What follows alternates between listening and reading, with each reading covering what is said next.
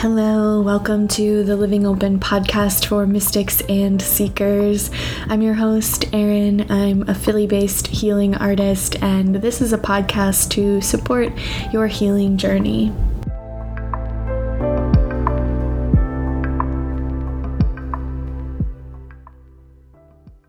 Hello, my friends. Today's episode is an interview with Megan McGuire on European folkways and ancestor work. Megan is a folkways practitioner, a mother, a permaculture gardener, a ritual weaver, living on the lands of the Dakota people. Her ancestors came to this land primarily from Europe, like mine did as well, and she is on a journey of unearthing and reclaiming their earth-honoring practices, especially their seasonal rituals and holy days. She's also healing from religious trauma from her upbringing in evangelical Christianity and really seeking to belong herself to the land and the waters through devotion and ritual and activism. I wanted to have Megan on because I've learned so much from her work and appreciate it so much and recommend it to people all the time. What I hear from other white people so much when we talk about ancestral work and rooting into our own traditions rather than appropriating from other cultures is like, what are my traditions? I don't know what they are. We have Christianity and purity culture, and like, what else do we have? And yeah, I relate to that so much. I felt like for so long, the only culture in my family was Christianity, which I really didn't want to be part of. And, you know, that's true in my family now. But when I go way back, I can touch the traditions of my European ancestors before Christianity or coexisting with Christianity, or both of those things, and those are what I want to root into with, like Megan says in this episode, also bringing my modern lens to those traditions and that work, because just because something's old doesn't mean it's perfect. We can integrate what we know now, what we have now, into working with traditions, rituals, holy days, etc. from the past and from our ancestors. So anyway, this episode is for y'all. I hope it supports my life, and my witchcraft practice have really changed by rooting more deeply into lineage and ancestor work and connecting to the land work and being in community around these things. And Megan speaks to all of these things so gorgeously and so powerfully. It's so much a conversation about paying attention to the land and to yourself and rooting deeply into ancestral tradition beyond maybe just like celebrating in bulk. Also, I just want to note, my friend Becca said the other day, if you're listening to this, Becca, love you, we don't talk about the Christianity to witchcraft pipeline enough.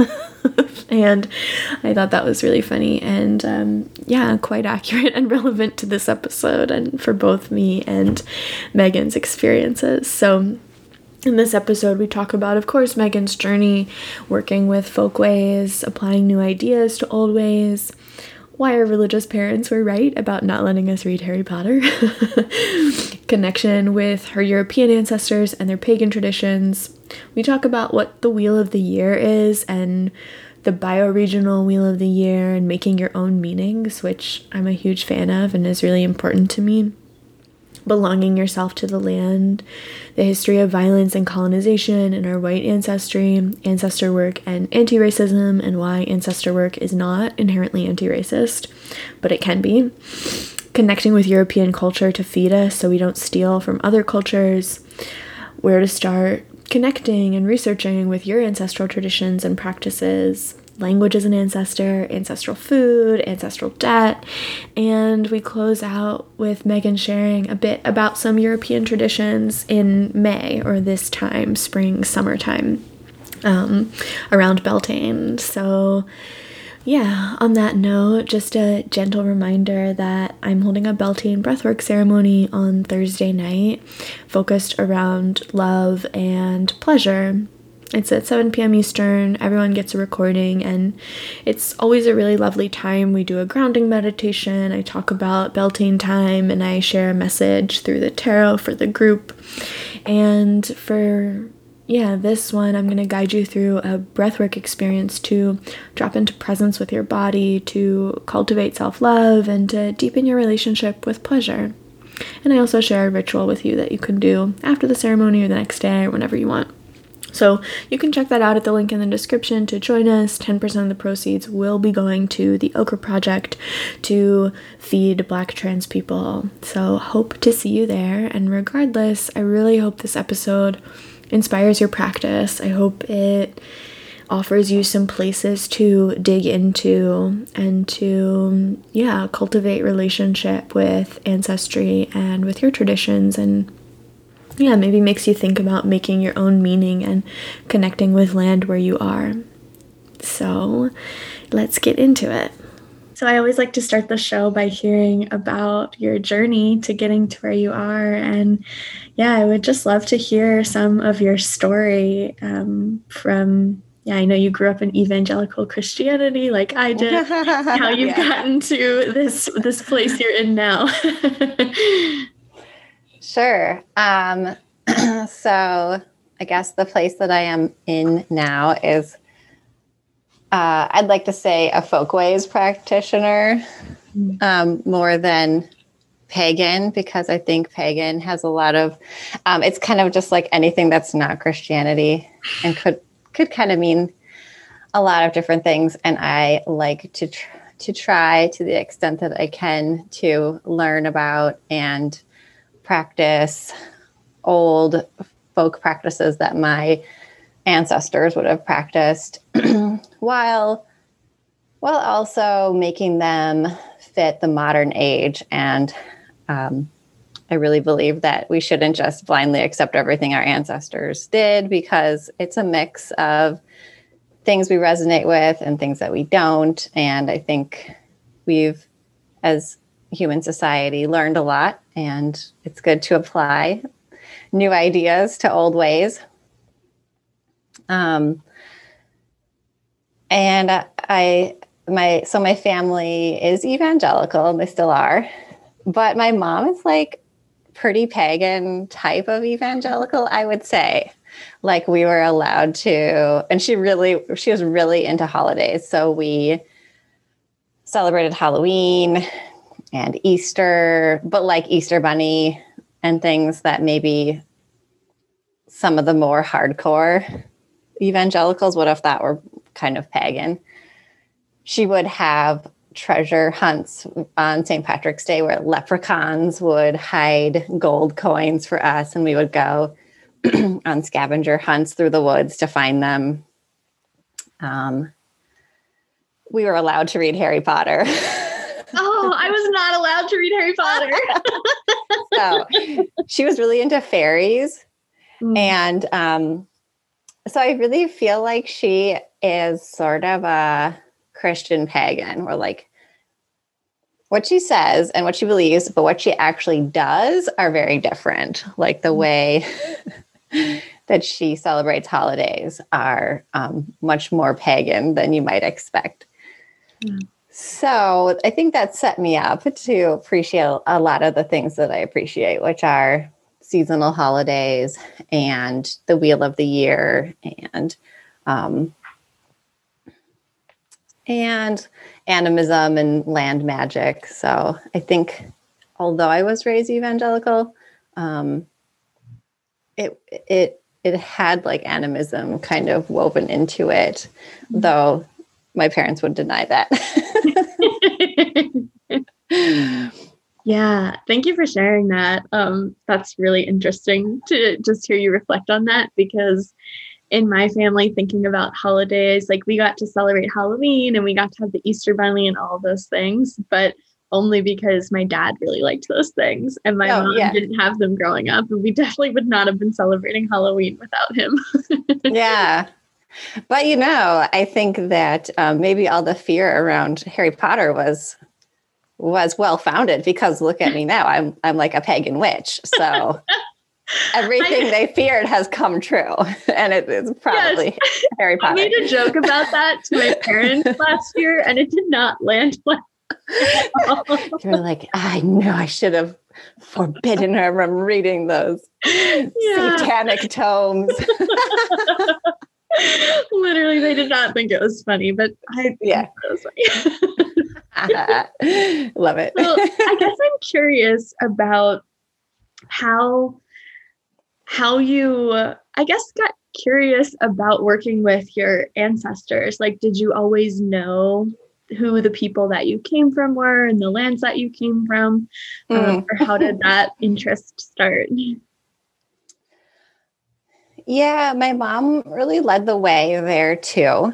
She was always really interested in family history and would interview her mom, my grandma, and with us present. And she was really into recording her. So she would have like a cassette tape recorder and ask her questions about her childhood and growing up on a farm in northern Minnesota.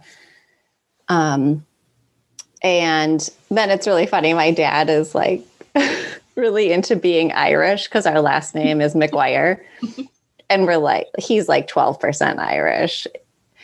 And like, they never mentioned all of the other. I mean, I knew that his mom was Polish. She was completely Polish American.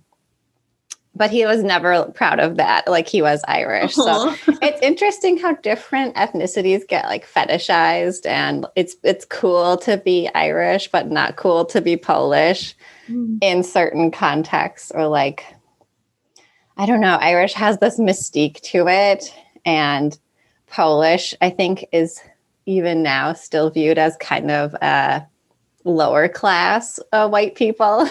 So there's definitely like these hierarchies within how my family views their own history, which I think is really funny. But I think they demonstrated like an interest in family history, and then I took that farther, where I did a lot of genealogy research and found out things that they didn't even know. Like, they didn't really know. My dad didn't know he was German, and he's more German than Irish. So that hasn't really taken off, though, in his personal mythology. Still just Irish. He's still Irish. Yeah. So I did a lot of digging, but it's not just about genealogy to me. I really like learning about the folk practices and, I guess, the spiritual traditions, but I'm really not that interested in kind of the formal elements of folk practices, like which gods did they worship and what did those gods represent, and who was the arch god of the pantheon. Like, I feel like it's a little frustrating when you try to research European paganism and it's really focused on like pantheons and gods, and I feel like to me that's not really that important. What's important is like, what holidays do people celebrate, and what foods did they cook on those holidays, and what plants did they collect, and how did they go about collecting them? Did they leave offerings? Did they sing songs? Were there good times to harvest herbs? And how did they actually embody those practices? So that's what I've been really interested in finding out and putting into practice in my own life. And I think I have a desire for spirituality, and maybe it came from being raised with an evangelical background, or maybe I would have had that regardless. I'm not sure.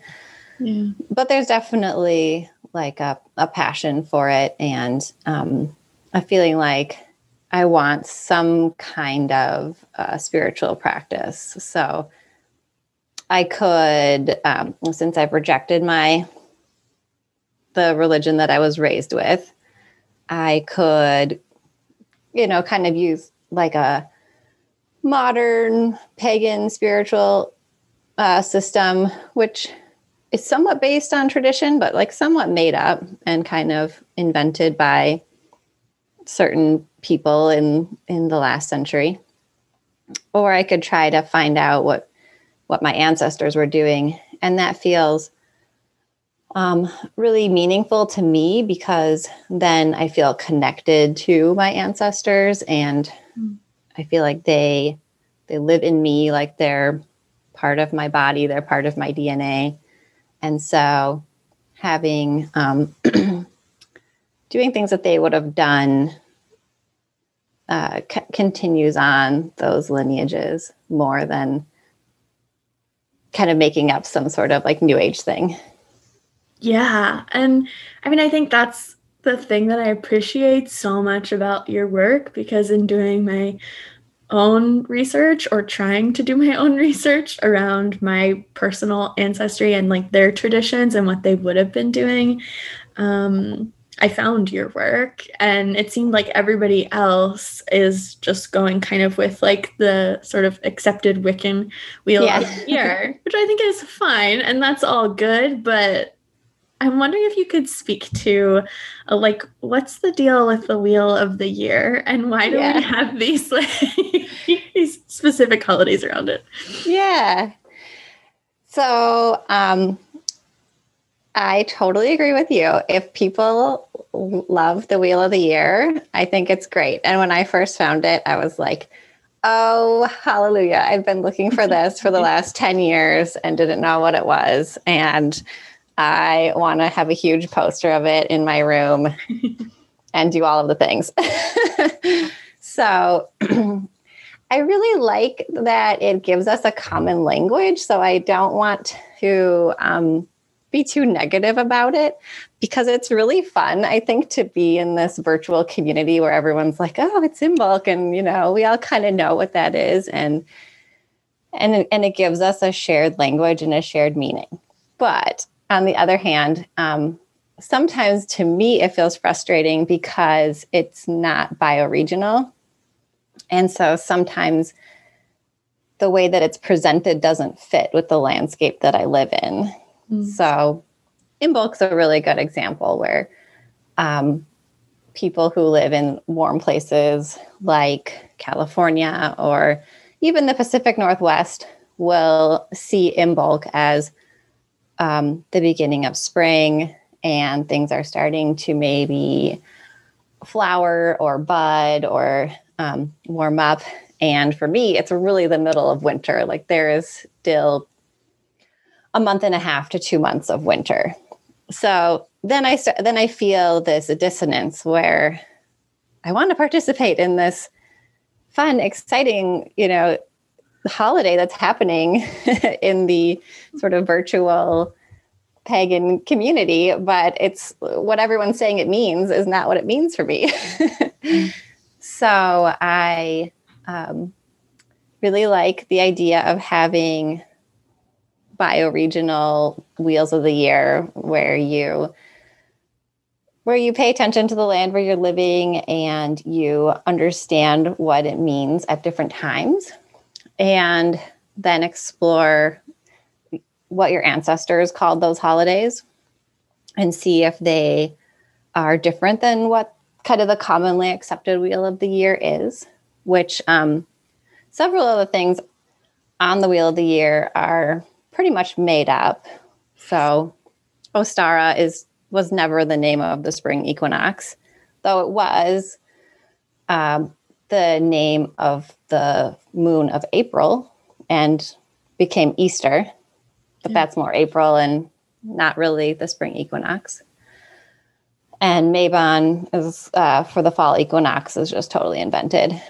But there are actually lots of cool names for those times of the year. And depending on what culture you're looking at, you can find lots of different, really beautiful celebrations and names of holidays. And they aren't all so linear. Like the wheel of the year is so like equinoxes and solstices and cross quarters, and it's very evenly divided. And I don't think that any traditional culture celebrated all of those exact 8 points at those exact times. A lot of cultures had lunar calendars, and so they were celebrating probably close to those holidays, but maybe a full moon or a new moon close to them, but not exactly on them.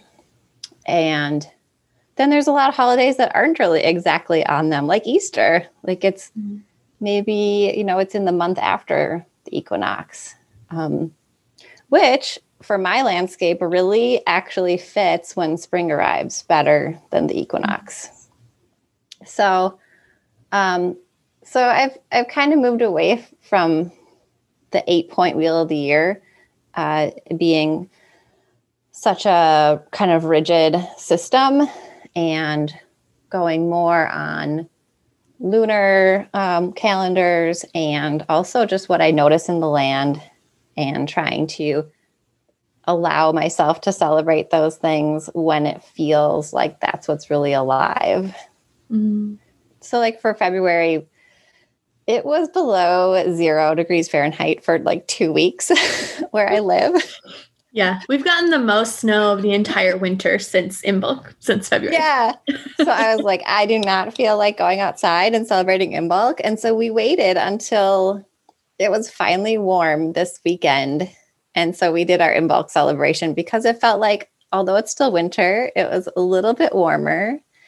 And we were kind of feeling like spring is on its way. It's not here, but winter is breaking, and we see spring coming down the horizon. So we are really flexible in my family. I celebrate with my husband and my 2 children, and we really base our celebrations on what we see around us, and like paying attention to the land and what's happening each year, because each year could be different too. Yeah. Oh my God, there's so much here that I want to ask you about. First, I just want to say that I really appreciate, and it feels really healing to me to hear and see on social media and everything, the ways that people are involving their families and their children in these practices. I don't have kids, but it feels even just healing to know that people are doing that work with their kids and having these like land-based celebrations and ancestral-based like honorings with their little people. So yeah, thank you for sharing that. And this is making me want to ask you about belonging yourself to the land and what that means to you, what that looks like, feels like, and how you do that. Yeah. That's a really potent question for me, because I've felt a lot of, grief and also anxiety about that over the past few years. I guess like coming to understand how the land was stolen and colonized, and the trauma that was involved in that process, and the injustice and taking that was part of that process, made me feel like a lot of complicated feelings about belonging to the land, because it feels like, as somebody who is white and is descended from settlers, like people who literally homesteaded on land that was extracted from indigenous people, it feels like there's a lot of ancestral debt that comes from living on this land. And so it's not just like a free ride to be like, yay, and now I can just go frolic through the forest and enjoy myself with no care, because of all of those wounds that happened. And so, like, I kind of felt like, well, this land doesn't really belong to me or to, people who colonized it in a rightful way. And so if the land doesn't belong to us, can we feel belonging here? Because I think we associate those things in our minds. Like, I need to own land to feel connected to it. And that's just kind of a cultural construct, I think. And coming from European history, where a lot of European people were basically kicked off their land and pushed off, then they came to North America and perpetuated those same patterns to other people. So there's, I think, a ancestral wound that leads to like a graspingness where it's like, I need to feel secure on this land because I could get thrown off at any time, because that happened to my ancestors. And that sort of like, it's almost like attachment theory with human relationships, where if you feel like insecure attachment, you get really clingy and like desperate and have unhealthy sort of need for reassurance. So I feel like that's playing out. And so I felt all of these feelings like, oh, should I even like feel connected to the land? Is that wrong? And went through a lot of emotional process working through those questions. And then I feel like I've come to a place where I've decided for myself that the answer for me is that that I belong myself to the land as a devotion and as a behavior. And it's not like a birthright. It's not like I'm born and I deserve to have land or deserve to own land or be a citizen of this land. It's instead an ongoing relationship where I show my love for the land through actions and through attention and offerings. And this is really inspired by Toko Pa's book, Belonging, where she talks about how belonging is like an action and is a process, and you can belong yourself to all kinds of things. Like you can belong yourself to your art or your craft or your vocation, and you can belong yourself to a community of people. And so you get to choose who and what you belong yourself to. So we can belong ourselves to the land through our devotion to it and by advocating for it and by tending it. And that could even be like politically, like you can advocate for the land and, make sure that good policies are being enacted. And, it's not all just abstract, in the spirit world, it's like real physical things too. So that's how I see it. And I feel like it puts it in a ongoing relationship of reciprocity. Mm-hmm. And I get to choose how I behave in that relationship. Yeah. And you've shared before about how ancestor work is not inherently anti-racist, although like it can be, of course. And what you're sharing is making me want to ask you to dig into that a little bit and your perspective on ancestor work and anti-racism. Yeah, thanks for that question. So sometimes I think people kind of present ancestor work like, oh, if you do ancestor work, you're doing anti-racism work. And I think that can be true, but only if you do it with that intention, because as I think everyone knows, there are like tons of racist people who are really interested in ancestor work too. And in fact, it's really hard to do ancestor work because there's like tons of Nazis out there, like publishing tons of information about, Valhalla and Thor and Odin. And so it's like sometimes it's a quagmire of actually tons of white supremacy. So, but I think that ancestor work can be a really powerful part of anti-racism work by helping us understand, like breaking down race and understanding that it was an invented concept and people weren't considered white, and so there's lots of like histories of who was white and who wasn't white and how that changed over time, and how different ethnic groups were included or excluded.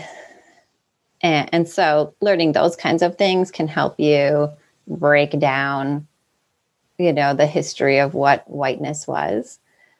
And then another thing about ancestor work that helps put our current racist society in context is all of the trauma that has gone on across the world and how our ancestors both suffered from it and then also perpetuated it in a lot of cases.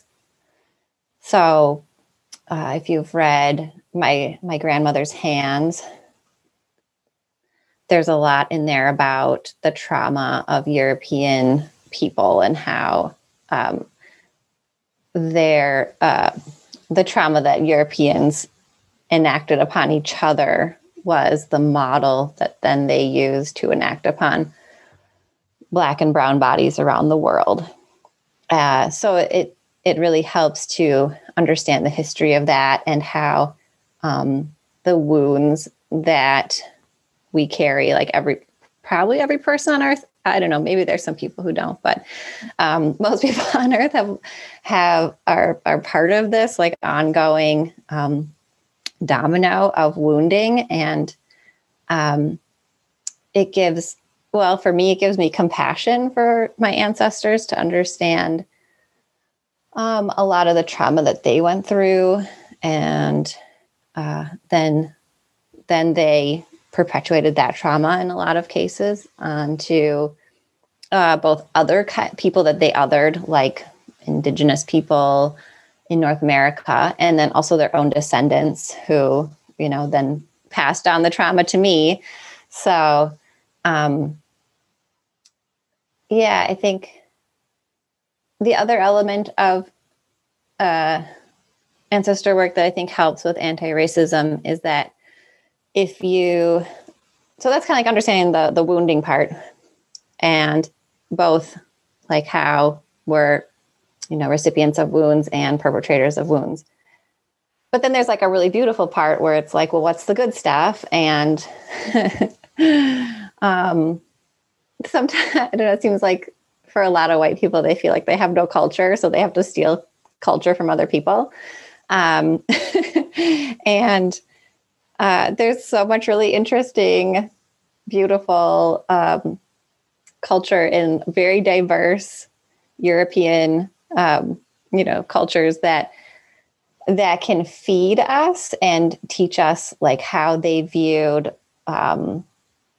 land tending, how they celebrated the seasons, how they viewed relationships within their community. And so that can teach us about like ethics that we might want to replace some of the extractive, damaging parts of like capitalism and modern culture with. And just that it's really fun and life enriching to know those things. And then it kind of gives us like something to bring to the table when we are, meeting with other cultures like this. Somebody that I'm friends with on Instagram wrote to me and said, I'm from Brazil, and my husband is white, like German, American. And I always want to tell him about Brazilian culture. And then he felt like he didn't have anything to share back, and just like, oh, I'm just American. It's so bland and so boring. Mm-hmm. And so we started following your Instagram page, and now we like know all of these things about European culture. And so it becomes like this reciprocal exchange where we can, she was like, I get to talk more about being Brazilian, which I want to do, but I want it to be like a back and forth and not just like one-sided. So I think it helps us like not need to appropriate from other cultures when we have something of our own. And it also like gives us something to share with other people. So that makes us like good community members. Yeah. I mean, something that you shared in the class that I took with you that I just remember that stood out was when you shared like when you show up to like the Feast of Cultures and you're empty, like you don't have anything to exchange. You can't really be in exchange with those cultures. And what you're sharing really resonates with my experience. I felt like after I left Christianity, that was the only culture that I had, that the culture of my white family was evangelical Christianity. So I really felt unrooted because that was not it for me, but I had no idea what like my ancestors would have been celebrating. And yeah, I think this work can be really powerful in that regard too. So I guess I'm wondering, because I get this question a lot and I refer people to other people like you to check out their work. But for people who have no idea about their ancestral traditions and practices, like, is there a place they can start researching or trying to connect with those things? Yeah. So one thing that I'll offer, if somebody doesn't know anything about like what cultures they might have come from, and if they, they could always do a DNA test, though those are, somewhat problematic and, not always accurate. But I've done one and I thought it was pretty interesting. But if you didn't want to do that, you could think of language as an ancestor. And that's something that I like to do because language shapes our worldview so much. Like, you are both inspired and restricted by the language that you speak. So if you have words for things or don't have words for things or have more words for things, it really changes how you view the world. So if you speak English, which we are, so probably most people who listen to us will be speaking English. You can think of English as an ancestor, and ancestry doesn't always have to be about blood and like bloodlines. I know that in most European cultures, if not all, kinship relations were formed in many ways besides blood relatives. So people, like you hear about fostering, and that was maybe more of a thing of nobility, but like that was really important. And you'd form kinship by like fostering your children with other people. And the midwife who delivered you would be like a grandmother and would have the responsibilities and also the privileges of a grandmother. So you would need to like care for her your whole life. And you could form kinship relationships in other ways too. So it's not all about like, oh, what bloodline are you, and like what does your DNA say? You could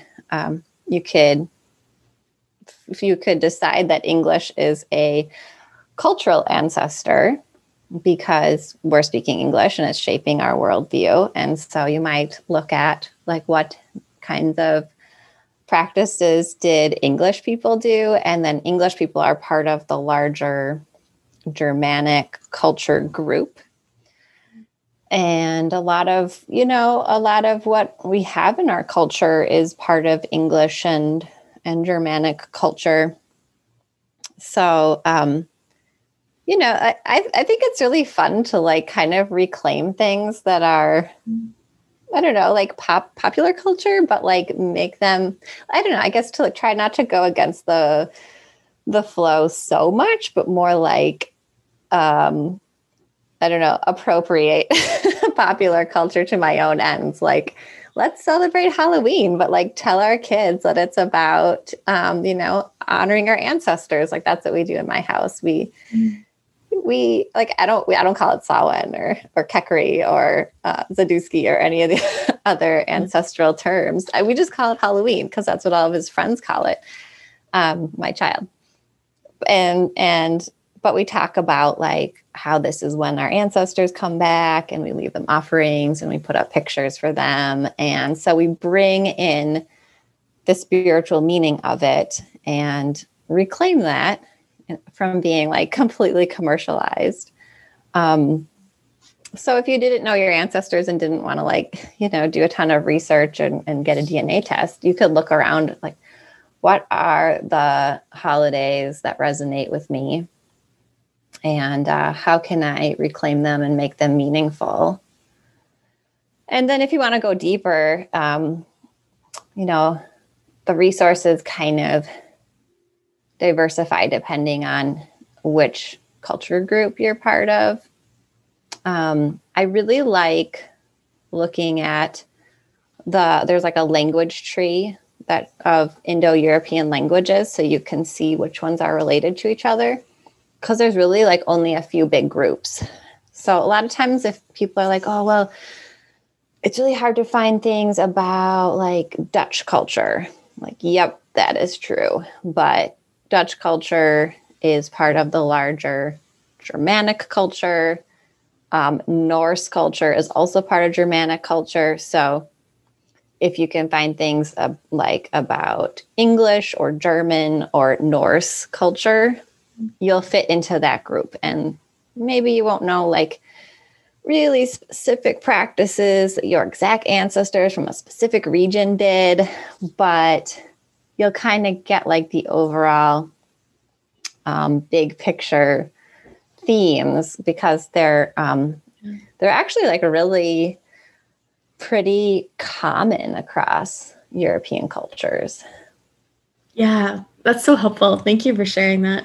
And it's also making me think about what you mentioned earlier about food and ancestral foods. And that's something that I really like to think about and work with. And even with foods that my ancestors way back when in Europe might not have been eating, but foods that feel connective to my ancestry to me, like how my grandparents grew tomatoes for years and years. Yeah. So tomatoes feel like an ancestral food regardless because they're connected to my grandparents, and that feels like a way for me to connect. So yeah, I think it can be small too or closer. Yeah, for sure. And I think people, we like to sort of fetishize the deep past so much and like, and kind of gloss over the recent past and recent ancestors. And like, I think we talked about this in one of our group calls that we had, where like if your grandma made like cinnamon rolls for Easter or something, that's just as great as, like some really ancient, special Slavic recipe. I don't know. It could be like Jell-O salad or something. Totally. Yeah. And I also think about that in terms of ancestral healing. Like I think about how my grandparents, my ancestors who were alive during like the civil rights movement, they weren't doing anything. They weren't involved with those movements. They were passive bystanders, basically, continuing to like uphold white supremacy, not really actively, as far as I know, but with not being involved in trying to create change and justice. And so, like, I know that I don't have to go that far back to see that and understand that. And so, a way also that feels like ancestral healing and just important work, regardless, to be doing is to be involved in those movements and trying to do my part to create justice. And yeah. We so there's a Nordic women's group in the Twin Cities, and one of my teachers in that group is Kari Toring, and she talks a lot about how ancestral debt is considered to be something that's passed along from generation to generation in Germanic culture. And so it's something, it's not something that like you're supposed to feel like guilty about. It's not like an emotional thing. It's just like, hey, this was a wrong that was done and it hasn't been corrected. And so you need to take some action to resolve it. And obviously we're, each one person in this huge system. So as an individual, we're not going to solve it completely, just as like one individual wasn't responsible for creating it. But we are responsible for doing what we can to address it and pay that ancestral debt, because we do hold it. And so that's like an example of how understanding like a more traditional root culture view of ethics can help us feel like empowered and motivated and resourced to do like social justice work. Like it is actually honoring our ancestors to address debts that they have, whether they were, like you're saying, more of like debts of inaction, or whether they were like actually involved and have debts of like more specific debts of action. We still are responsible for trying to resolve those. And then like when you do that work, it does heal those obligations. And, some people feel like it helps their ancestors feel more at peace, like in an afterlife. Other people just feel like that's our moral duty as human beings. And so to be honorable, we need to do that. And, either way, I don't think it makes a huge difference, but other than that, it teaches us what right relationship is and how to be in right relationship. And then when we've done what we can and to the ability that we have, then, we can feel that we are being honorable members of our lineages. Yeah.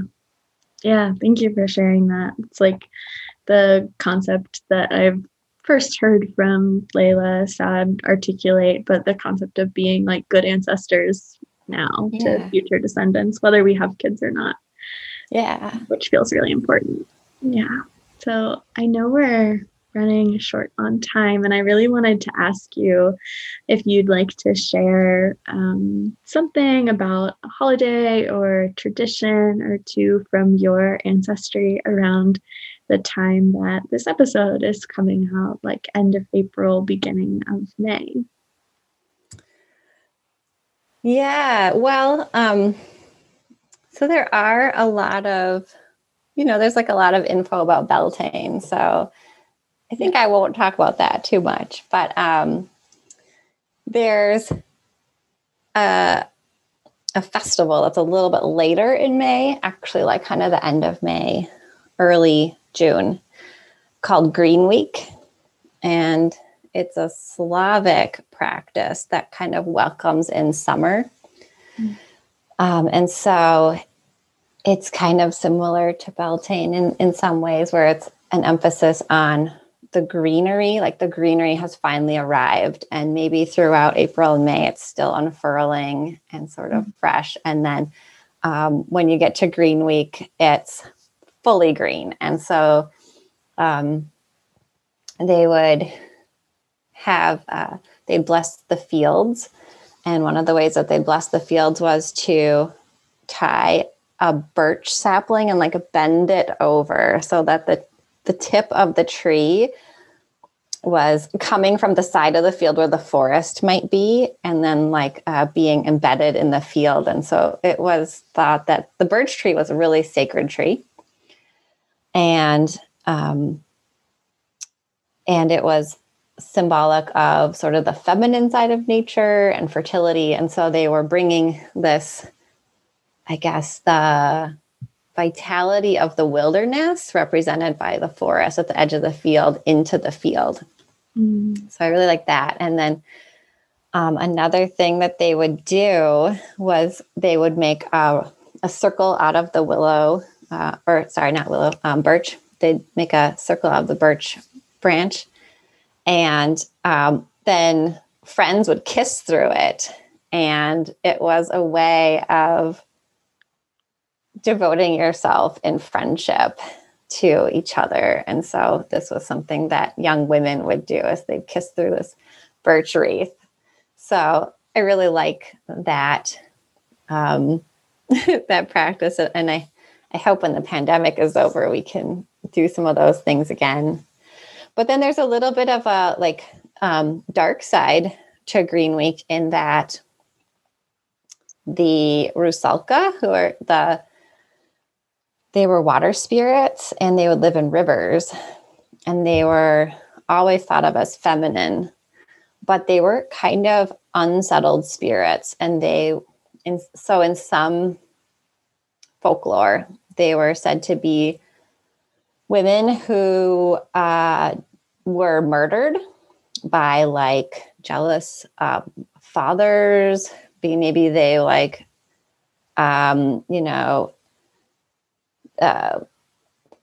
had sex before marriage or something. And so they were like spoiled. And so they would be drowned, or they got pregnant before they were married. And then their lover would kill them and drown them. And so they were like considered very dangerous, because they were like dishonorably murdered people who like they could haunt the village. And so I don't know, like this is kind of my interpretation, so I'm not sure if this is exactly accurate to the folklore, but I like to think of it as like a warning. Like if you are not treating people well, and if you're viewing people as expendable, and if they have violence done against them, they can become like dangerous, unsettled ghosts who can kind of threaten the safety of the community into the future. And so they would people would try to kind of help them find peace in the afterlife by giving them offerings. And so people would be like bringing food offerings to trees that are growing along the river, and to rivers to try. This is the way I see it, as to try to like help them find peace, and like maybe even to ask forgiveness for not having been caring for them in their lives. So to me, like I interpret that in the modern context of like who in our community is viewed as expendable, and who are we like not caring for, whose bodies are being harmed with violence, or just like not being valued in our society. And so they're like, you could see that as unsettled ghosts of our collective culture. So people who have like suffered through oppression, might have might benefit from offerings that we could give them to ask for forgiveness, and then actions that we can do. And so I feel like this time is a really good time for me spiritually to try to engage in like activism and like use the traditions of my ancestors, which were not necessarily framed in this way, but I frame it this way as like, this is a celebration of growth and vitality and the renewal of nature. But also this is a reminder that like, I need to be looking out for like, who are the modern Rusalka of our society that I should be watching out for to make sure that they don't become, like hungry ghosts that were not honored by our culture. So that we aren't perpetuating this problem. So that's like my like two angles on a holiday, where there's both like a beauty to it, and then there's like a call to action and a prompt to like, address social justice. Yeah, that's really powerful. Thank you for sharing that and for sharing everything. I want to ask you the last question that I always ask on this show, which is just because the name of the show is Living Open. What does living open mean to you? What comes up when you hear that?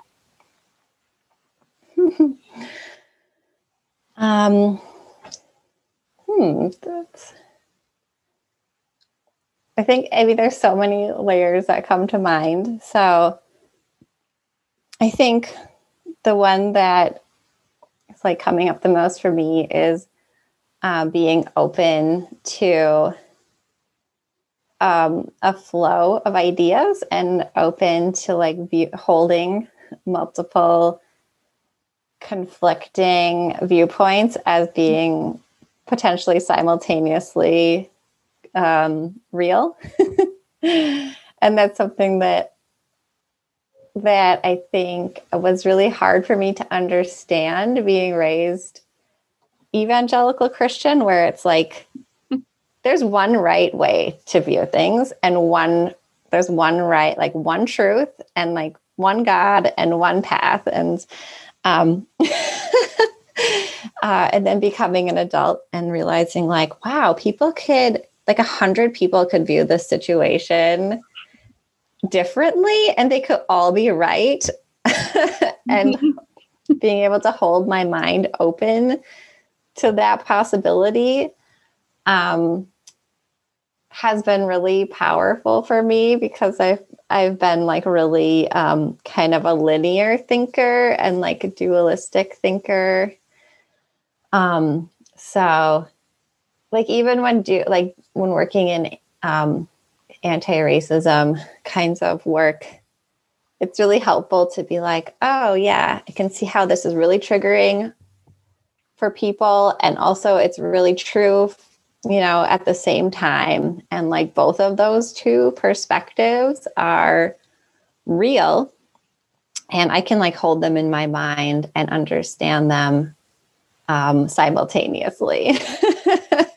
And I don't have to choose that like one's right and one is wrong. I can be open to like infinite possibilities, and it helps me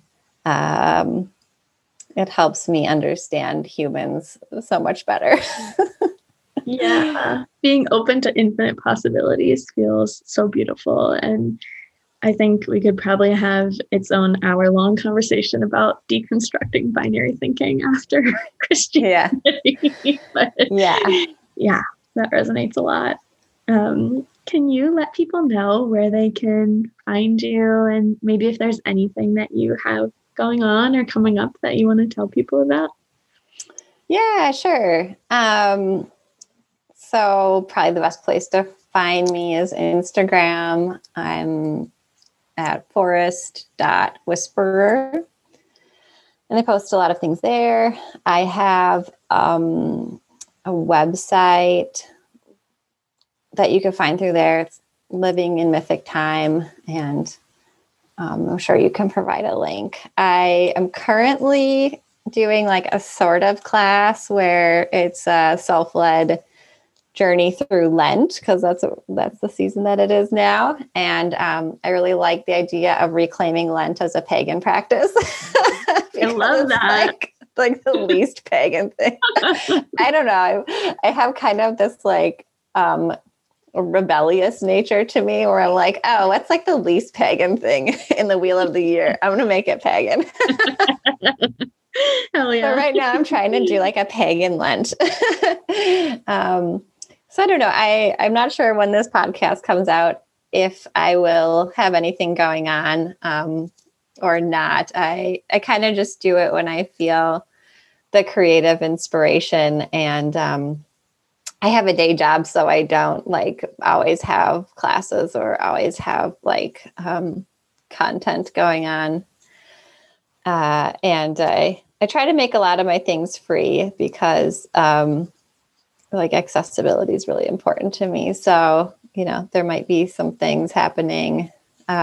People should just check when this comes out and see. I do know that at the end of the summer, my friend and teacher, Lara Valeda Vesta, is going to like re-host the Feast of the Three Sisters that we did together last summer.